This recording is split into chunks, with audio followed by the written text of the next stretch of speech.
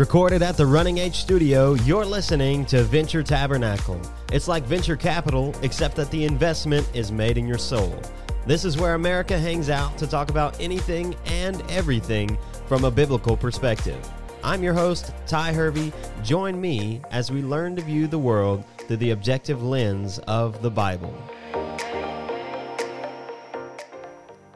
Well, welcome back to the Venture Tabernacle podcast. You are listening to a new episode edition that we're going to kick off today called the Sunday Sermon. It's where we are traveling through the gospel according to Mark, verse by verse and story by story, seeing the glory of the life of Jesus as it unfolds one piece at a time and how it applies to our lives. Today, we are going to start at the very beginning of the gospel according to Mark. And now there's a couple reasons that I chose to go through Mark instead of any other book.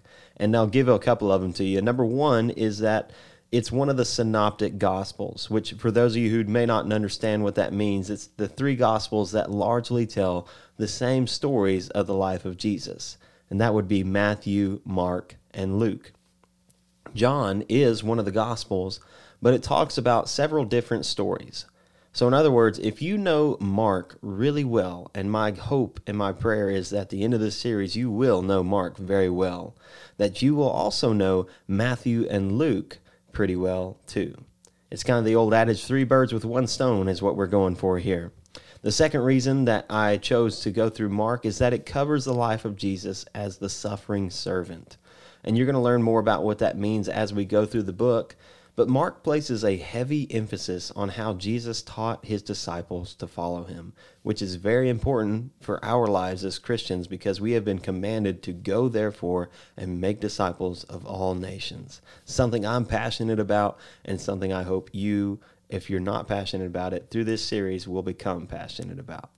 So I am excited to dig into the Word of God on a level that maybe you've never done before. And I know you're going to learn some good stuff if you come to the table with an open heart, ready to hear from the Lord. So we'll jump right in. Our first text in this series is going to be at the very beginning. It's Mark chapter 1, verse 1 through 8. And for reference, for those of you who are curious out of what translation I might be reading, I'm going to be reading ESV unless I say otherwise. So if I don't say anything, you can pretty much assume and bet on the fact that we're reading out of the ESV. But let's go ahead and read this together. Mark 1, 1 through 8 says this, "The beginning of the gospel of Jesus Christ, the Son of God. As it is written in Isaiah the prophet, Behold, I send my messenger before your face, who will prepare your way. The voice of one crying in the wilderness, Prepare the way of the Lord, make his path straight. John appeared, baptizing in the wilderness, proclaiming a baptism of repentance for the forgiveness of sins. And all the country of Judea and Jerusalem were going out to him and were being baptized in the river Jordan, confessing their sins. Now John was clothed with camel's hair and wore a leather belt around his waist and ate locusts and wild honey. And he preached, saying, After me comes he who is mightier than I, the strap of whose sandals I am not worthy to stoop down and untie. I have baptized you with water, but he will baptize you with the Holy Spirit." Now there is a lot going on here in just these 8 verses, so let's take some time to unpack this together. We see in verse 1 an introduction to what is called the gospel. We have 4 gospels at the beginning of the New Testament, Matthew, Mark, Luke, and John, and what we typically think of when we hear the gospel is a book title if you grew up in church. But the meaning of gospel is far greater than a book title. It means good news. That is what the gospel is to us. It is good news. And Mark was writing to a Roman audience who weren't Jewish, and they would have understood this word gospel to mean good news generally about whatever they were talking about. So Mark makes sure to create a distinction that this good news he is writing about is about Jesus, the Son of God. You see, from the very beginning of the book, Mark wants the reader to know that Jesus is the Son of God, period. And there are several things that he does to help us know what he's saying is true. He offers a few proofs. First, he jumps into a quote from the Old Testament. He says in verse 2 and 3, "As it is written in Isaiah the prophet, Behold, I send my messenger before your face, who will prepare your way. The voice of one crying in the wilderness, Prepare the way of the Lord, make his paths straight." And what he's quoting is a prophecy found in Malachi 3:1 and Isaiah 40:3. So first turn to Malachi 3:1 if you're following along with this. I'm getting ready to read it. This is also known as the Italian prophet Malachi. They're the same guy, Malachi and Malachi. They're one guy. But Malachi 3:1 says, "Behold, I send my messenger, and he will prepare the way before me. And the Lord whom you seek will suddenly come to his temple. And the messenger of the covenant in whom you delight, behold, he is coming, says the Lord of hosts." Now this is God speaking here, saying that his messenger will prepare the way before God. Now that's a big deal because John the Baptist is claiming to be that messenger, which means the person he is preparing the way for is God himself. And that's one of the strong proofs that Jesus is the Son of God. Now, there are religions out there who would say that Jesus is important, but not God's Son. But we see clearly in Scripture over and over that Jesus is the Son of God.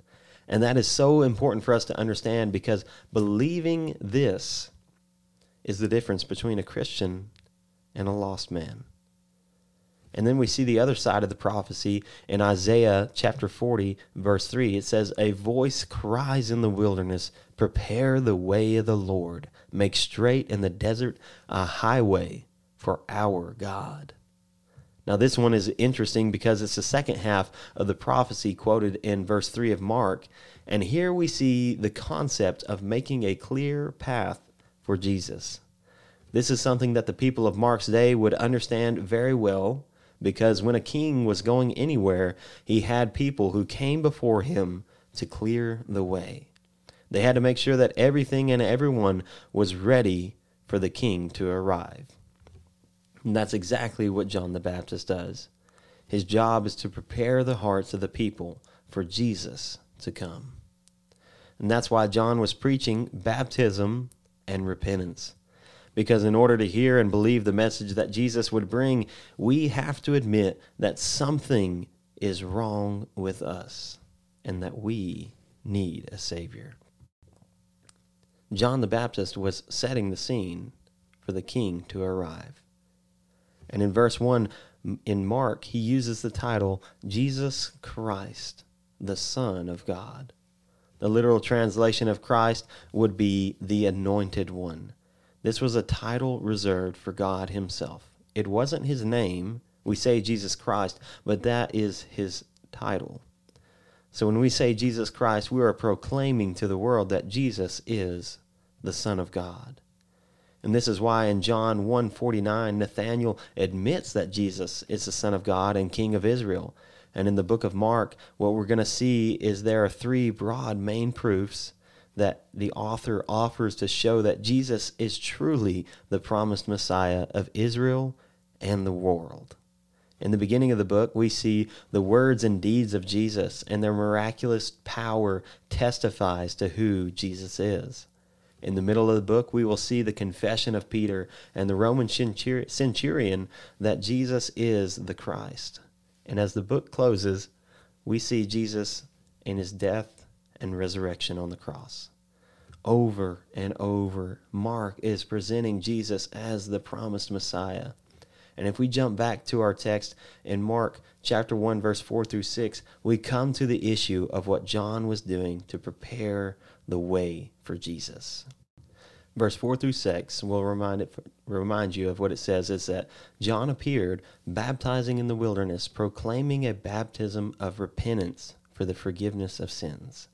And all the country of Judea and all Jerusalem were going out to him and were being baptized by him in the river Jordan, confessing their sins.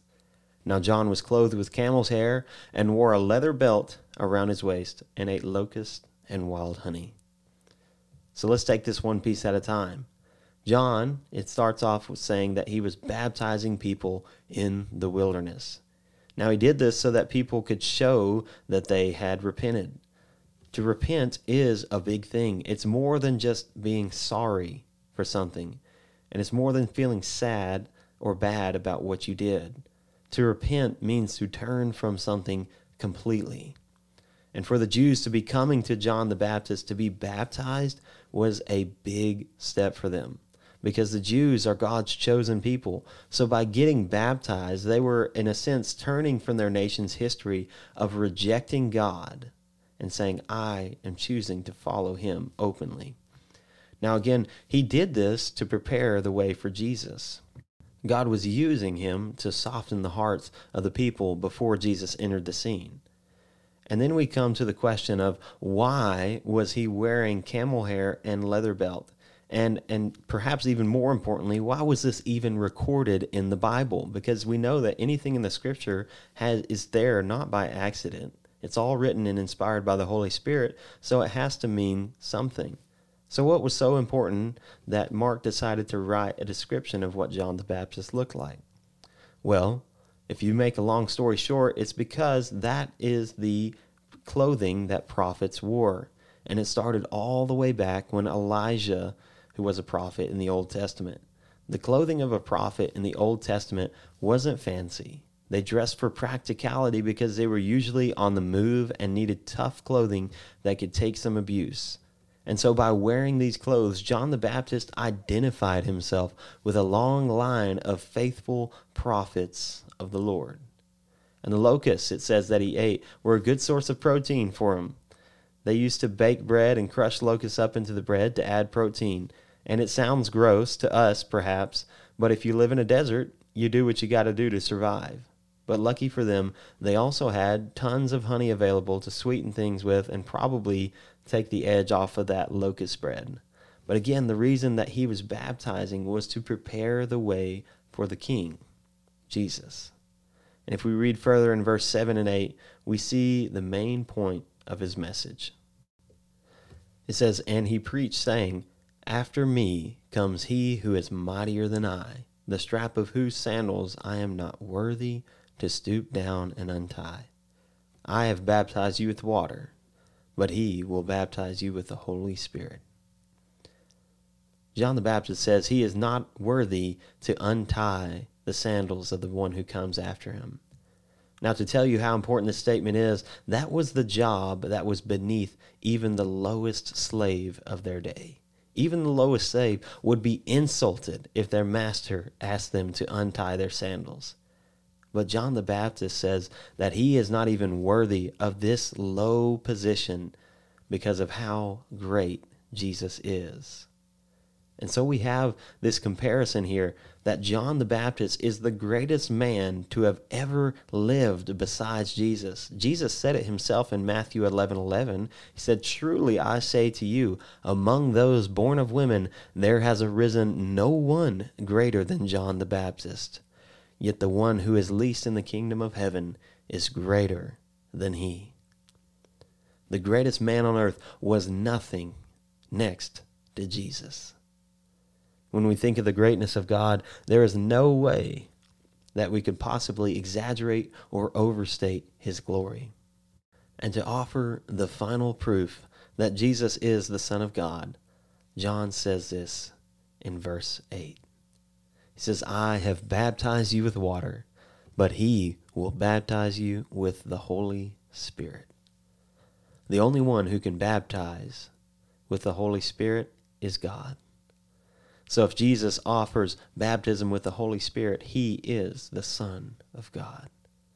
And so John announces to the world the beginning of a new era, and he calls for repentance.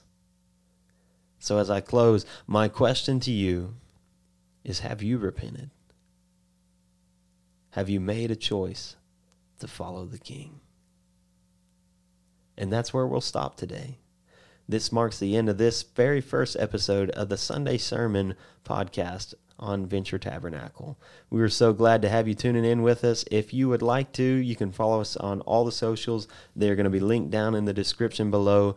tune back in next Sunday morning to see where we go from here as we continue through the Gospel according to Mark, verse by verse and story by story.